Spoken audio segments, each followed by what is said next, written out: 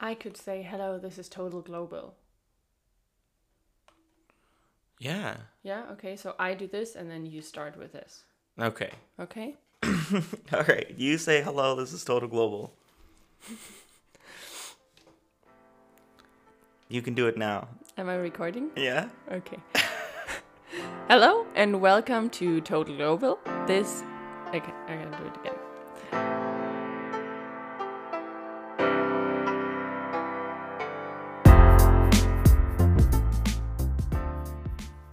Hello and welcome to Total Global, or in German Total Global, the Total Global podcast of Friedi and Esten, two fiancés from the US and Germany. Today is a very special episode, and Esten will tell us more why. Today is a very special episode. I'm going to be talking to my friend Anthony Chanjet Foy about social entrepreneurship and world federalism. Anthony is a member coordinator of a social entrepreneurship organization, so he has met a lot of social entrepreneurs from around the world. In the interview, we discussed the role of social entrepreneurship in international development and how world federalism may do it better. It's a very interesting interview. Thanks again to Anthony for coming on. I apologize in advance for the low audio quality. We were recording on Skype, and it was my first time recording an interview on Skype. So, yeah, I did my best trying to clean up the audio. We're going to get straight into the interview. Yeah, check us out on our website. Was that correct? Check us out on our website, anchor.com/totalglobal, No, not anchor.com. anchor.fm/totalglobal, or email us, or do both, at totalglobal@protonmail.com. All our links, all our information we talk about in our podcast, all the links are in the description. Thanks for listening and have fun with the cool interview.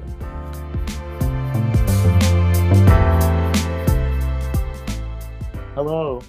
Hi, Anthony. How are Hi, you? Esther. I'm good, thank you. Yeah, chilling. Yeah, it's good to have you on the podcast. Oh, thank you. Welcome to Total Global. Thank you for having me. I'm honored. Yeah. So I just wanted to ask you about what you're doing with civil society and social entrepreneurship. You doing Yeah. an internship or do you work there now? I'm still doing an internship. I got my title a little while ago. I'm a membership coordinator. And so what is your internship there? What does this organization do? We do a lot of things. Um, I think we're trying to be kind of a voice, a knowledge producer on this idea of social innovation, tying solving public problems with kind of um, entrepreneurial spirit and using market solutions to solve problems that exist, um, with either a social or environmental kind of mission to any enterprise that starts. Do you help them lobby governments for recognition or get funding, or what is the purpose? Like what are the goals for these?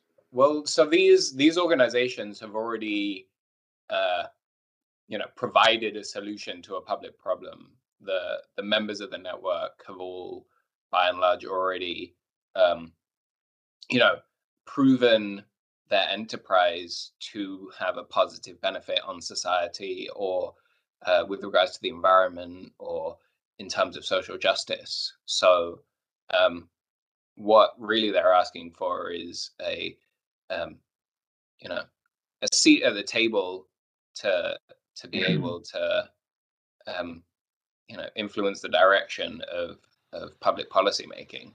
Mm.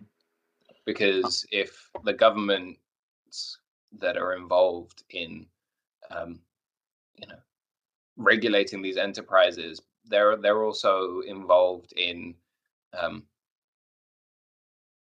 I guess the problems that these enterprises are trying to address. And so coming from that perspective as an entity that is regulated, whose business is to solve a public problem, a policy perspective like that is quite unique. So they already have the answer almost, but they just need funding or recognition or the green light to make it happen. Often the main things is funding, staffing, which is tied also with funding, and I guess you could say legitimacy. And how would you say that balancing the economic demands of these organizations match with the social good, the social and environmental goods, like with the SDGs? I personally, I think it's tough. I mean, I am in there as a recent graduate, as you said, and so I don't have much experience kind of running a company, and I can see that there's all sorts of challenges and stuff that you have to kind of adhere to, and like I said, there's all kind of regulations that are involved. But at the same time, there's this, I guess, communications aspect to what we do, right? In order to kind of sell the vision of what we're doing, we're talking in very grand and lofty ideals about justice and planetary regeneration, and we say all these great things, but because we have to adhere to all these economic regulations, because at the end of the day we're still a business, that's the nature of being a for benefit business, is that you are still a business, and that means that the social and environmental goals that we talk about and that we say are guiding our actions and our decisions, in my view, sometimes take a backseat to the economic and regulatory decisions or concerns that need to be taken account of. How does this relate to corporate social responsibility then? Well, corporate social responsibility could be a part of what achieving an SDG, but corporate social responsibility could also be seen as a marketing tactic, right? That an organization is trying to greenwash their reputation by committing to certain goals and not acting on them, and still acting in a way that can be considered exploitative or not in kind of the interests of the environment and sustainability in general. And or people, exactly, right? So we as an organization have these goals of systems change and equality and justice, and at the same time, by the nature of having to adhere to the regulations for businesses and acting in that sector, or at least adjacent to it, means that we are beholden to the rules and kind of have to play the same game that businesses do, which, in my opinion, is fundamentally exploitative. So it's hard for these social entrepreneurs who may have a warm heart and want to change the world and do good things, but it's hard for them to escape the capitalist system that surrounds them and surrounds everything that they do. In my opinion, yes. Okay. Not just within the social entrepreneurial sector, but in foreign aid, there's huge problems in terms of kind of embezzlement of foreign aid funds or corruption within kind of cronyism, that kinds of things. And so, yeah, I don't know. I'm kind of forgot where I'm going with this. Yeah, no, what I get what you. I mean, the international development sector in general is largely imperfect, and that's a good way of phrasing it. I mean, I really wanted to do international development. I wrote my bachelor's thesis on society, technology, and international development. I was really all about it. And the more I learned about it, the more I became really disillusioned with the whole project, especially with my position in society and being this upper class white guy from the U.S. saying, I haven't really lost that emphasis on helping change the world, but in terms of me, digging wells in Africa, I'd rather just donate money to people to do that. To do that there. Yeah, exactly. So I mean, that. there's good like humanitarian work that needs to be done, in disaster areas and in war zones. I mean, I'm not saying that all humanitarianism is bad, but it's a broad sector, and there is a lot of self-serving interests and a lot of poverty porn. Mm, I see that here in Germany a lot in the newspaper. We always like it's really common to get the insert into the newspaper with the poor little girl of mm-hmm, color and mm-hmm. with dirt on her face and In living in the mud hut.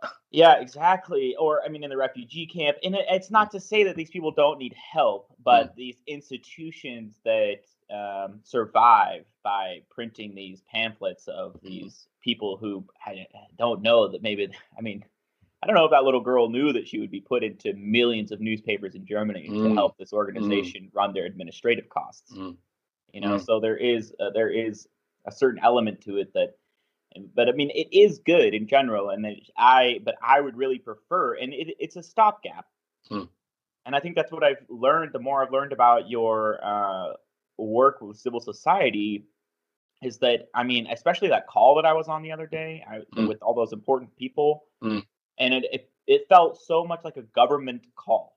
mm, Like they were organized. Okay, what are we going to do with healthcare? What are we going to do with women's rights mm, or with education and all these mm, different issues, like departments of a government? mm, But it was mm, all civil society organizations. mm, And I'm just like, this is nice that these people have stepped in mm, to fill this void in the mm, international system. I mean, it's mm, anarchy. The mm, nation states don't really do anything. mm, We have these STGs, but there's mhm, no mhm, enforcement to meet them. mhm, mhm. And so you have these people who, yeah, and they have to fulfill their self-interest because they're not bureaucrats just getting a paycheck for it. They Right. have to sell their Money is, yeah, idea, yeah. and a lot of time, so it's yeah, they're also selling the idea of civil society at the same time that they're actually providing the goods. Right. And yeah, maybe And to my, yeah, chagrin, it frustrates me how much the passion with which these people talk and the great ideas that they have, and in my view, it's still just a privatization of public problems, and the individual or the citizen is taking on responsibility for the failings of the state rather than the state taking responsibility and action for the failings of the state. And yeah, great that some people can make money from it, but uh, it's still a privatization of public problems, and the person that making money from it more often than not is a white guy.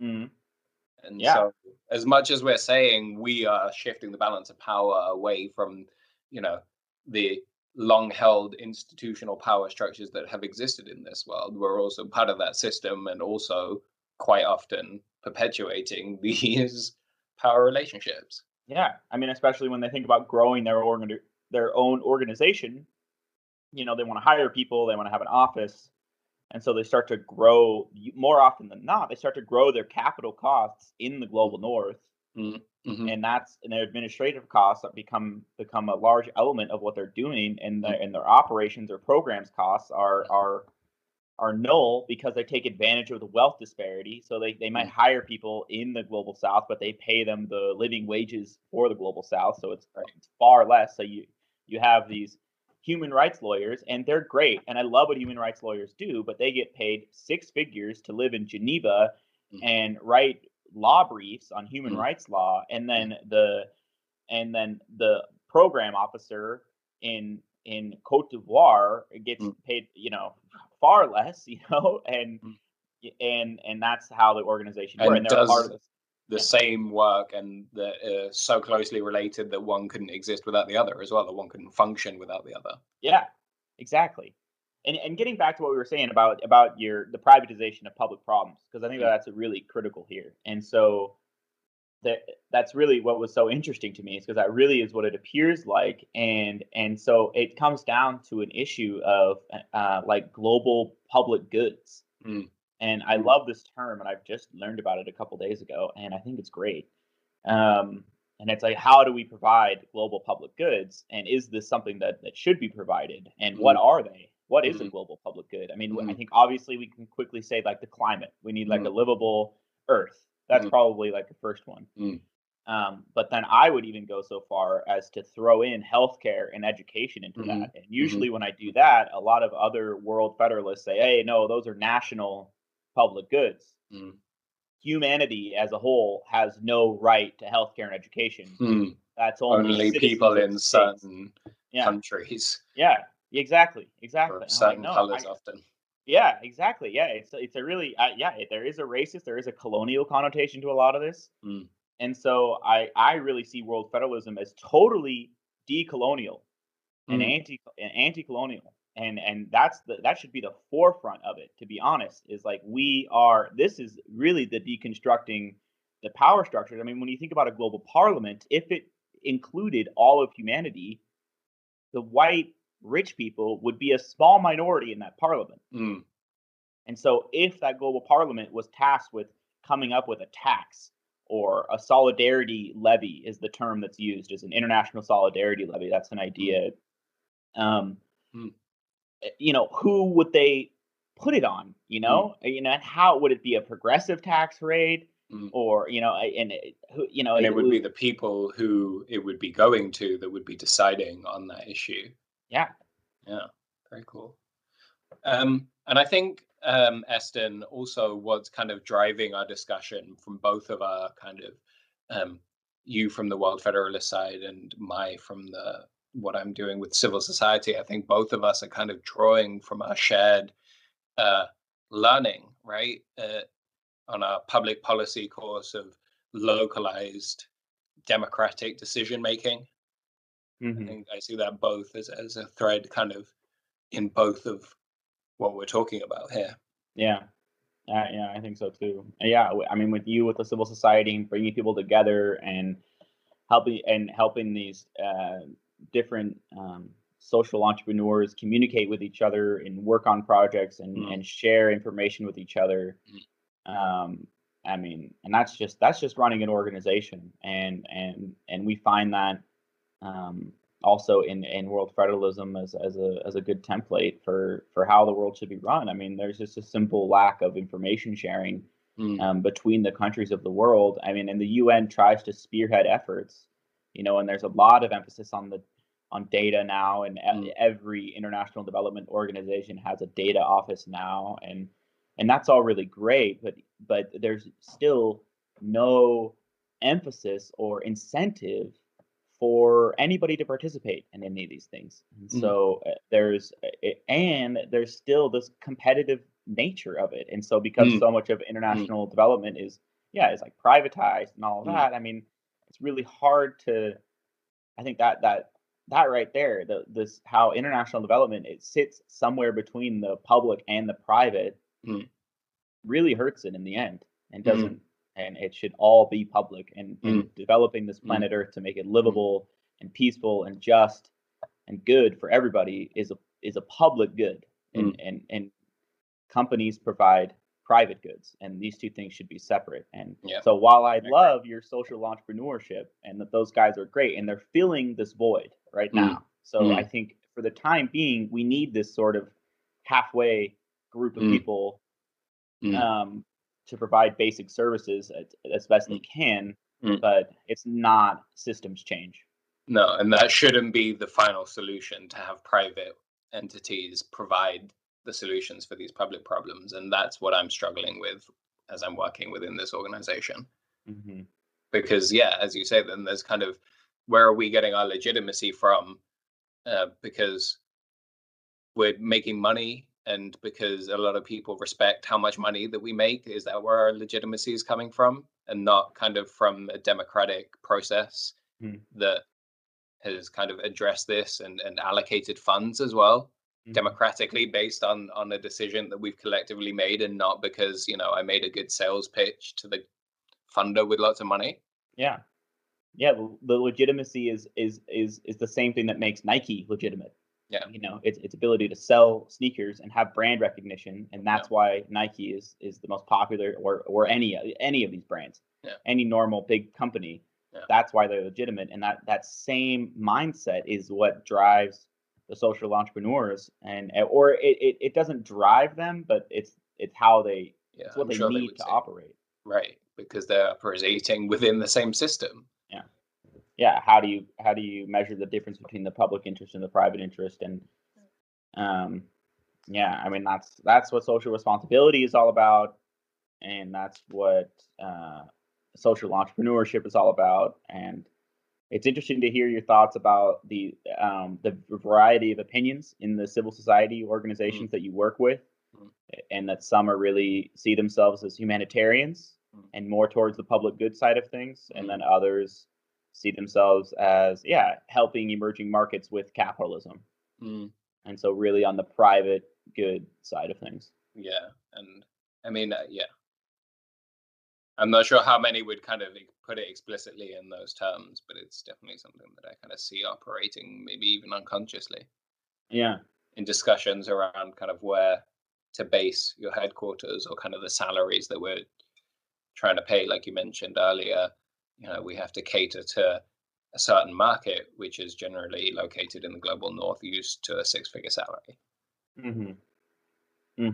So it's may not even be at that level consciously, but it is fundamentally part of the way that we operate as an organization. And that's the other thing, is that a lot of these issues aren't conscious for a lot of people. And so and it's really interesting to hear you say that about these social entrepreneurs working a lot of times internationally, and how they're not even completely conscious of their role as decolonizers, and how that should be something that they think about. And don't even think about that they exist in a post-colonial or neo-colonial system. And again, they may recognize it, but they see their model of social entrepreneurship as the answer to, or as a way to address the root issues of colonialism, and don't see it as neo-colonialism. Well, I guess you can hope so. And I'm sure it's not true for everyone, but as you're saying, a lot of people don't even see it.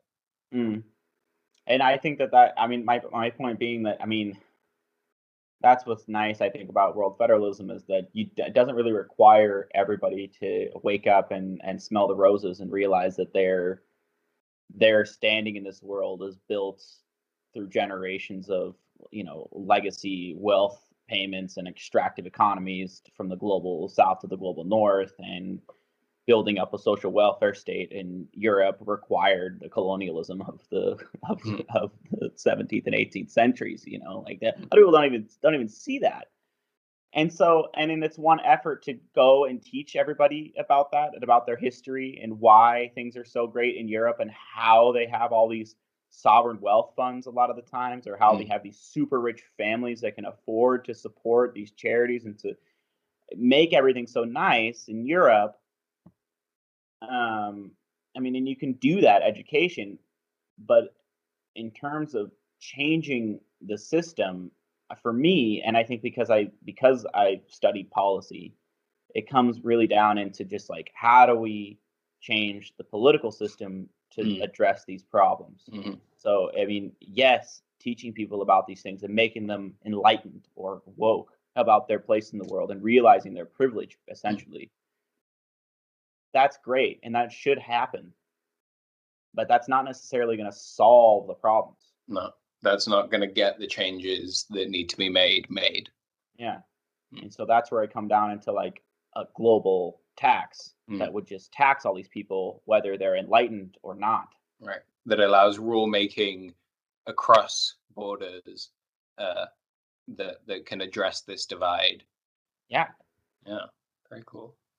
Well, yeah. Can you? I mean, so how would these fundamental human rights, you could call them, how would that work in a World Federalist framework? Yeah. Well, I mean, there's the justice element, and then enforcement. So, freedoms from violence and things like that, and then like UN, a lot more UN peacekeepers and ending war and that sort of thing, and increasing the rule of law in places that don't have it, and that sort of stuff. But then there's the freedom to, or the right to education, and the Universal Declaration of Human Rights has two international covenants that came after it later. So the UNDHR was like 1948, And then in the 60s and 70s, the UN, and it has a lot of support. Signatories are signed by most of the countries in the world. Mm. And the first one was civil and political rights, and the next one is economic and social rights. Mm. And those two international covenants do a great job. And in theory, they were supposed to help implement the Declaration of Human Rights. And so I really like to look at those two international covenants for looking at, because they really go into each right specifically and what it means on the ground. So economic and social rights is like a right to labor unions, a right to fair wages and safe working conditions. And obviously like all this anti-discrimination and, when it comes to the social rights, like you can't hate anybody for anything, and you can't be violent for anybody for any reason, and those sorts of things, which are extremely critical. And so, yeah, so that's the labor side of things. And then, with education, a right to an education. And then you connect it to the money, because I also saw that in that call was this huge emphasis on financing for international development, and how are we going to convince the G20 to, because they're meeting soon, how are we going to convince the G20 to not start collecting debt from all the poor countries while Corona is still happening. So, like, how it's just really interesting. It's like all these civil society people trying to ask themselves, like, how do we run the global economy through begging the rich countries to do good things? And so you would rather that type of discussion was held in a global parliament to then be, I guess, instituted at the various levels of the world federal system. Is that what you're saying? Yeah, exactly. And thank you. And that discussion, I mean, those discussions would happen, but it's really about the global parliament having the authority. I mean, I just can imagine that it wouldn't be a very long discussion. All of these countries who aren't the permanent members of the UN Security Council, or the members of the G20 or the G7, all of these other countries are going to quickly say, hey, we should tax the rich countries, and we should tax the companies and the rich people there. I mean, I just see that as being a pretty obvious solution to a lot of these problems. It's like we need to finance international development. We need healthcare and education at a high quality around the world. That takes money and education. I mean, it's all connected. So let's tax the rich countries and distribute the money to the poor countries. And that simplifies this whole thing that civil society has been struggling with for decades. At the international level, where there is very little authority or enforcement, and I mean, even custom, right? Even informal laws can make up part of international law. So formalizing these into a federalized structure with kind of processes could provide that level of stability and legitimacy, I guess, around these issues. Is that what you're saying? Yeah. I mean, I have a question though. Yeah. About the federal structure of the world federal system.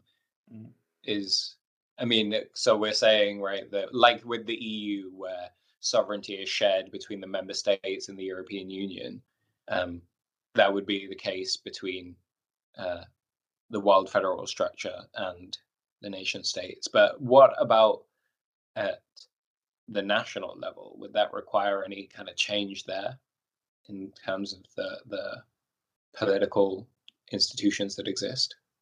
Well, yeah, I think for sure. I mean, when you talk about sovereignty sharing, Germany has had a lot of national changes as the EU has grown, and come into more power. So yeah, I think for sure. And then another template of the full process would be the United States, which started out as a loose confederation of colonies, of former colonies that had different currencies and even different languages in some respects. And that now they're what they are today, one massive state. And and it took a long time. It took a civil war to get there. So it's not a simple or easy process, the process of federalizing states. Mm.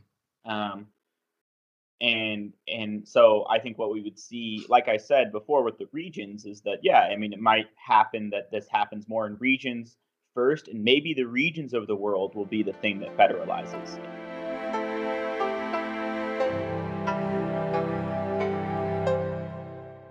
I think this was a really enlightening conversation about how to deal with the private interest and the public interest in social entrepreneurship and civil society, and at the same time, how world federalism could potentially help solve those issues. Mm. Yeah, yeah. I really enjoyed learning more about the World Federalist perspective. Yeah, well, it's certainly a weird one. If you want to learn more about that, you can go to ywf.world. Ooh, good. A nice plug at the end there. I like that. Yeah. So thank you very much, Anthony, and I will talk to you later. Yeah, thank you for having me. It's been a pleasure.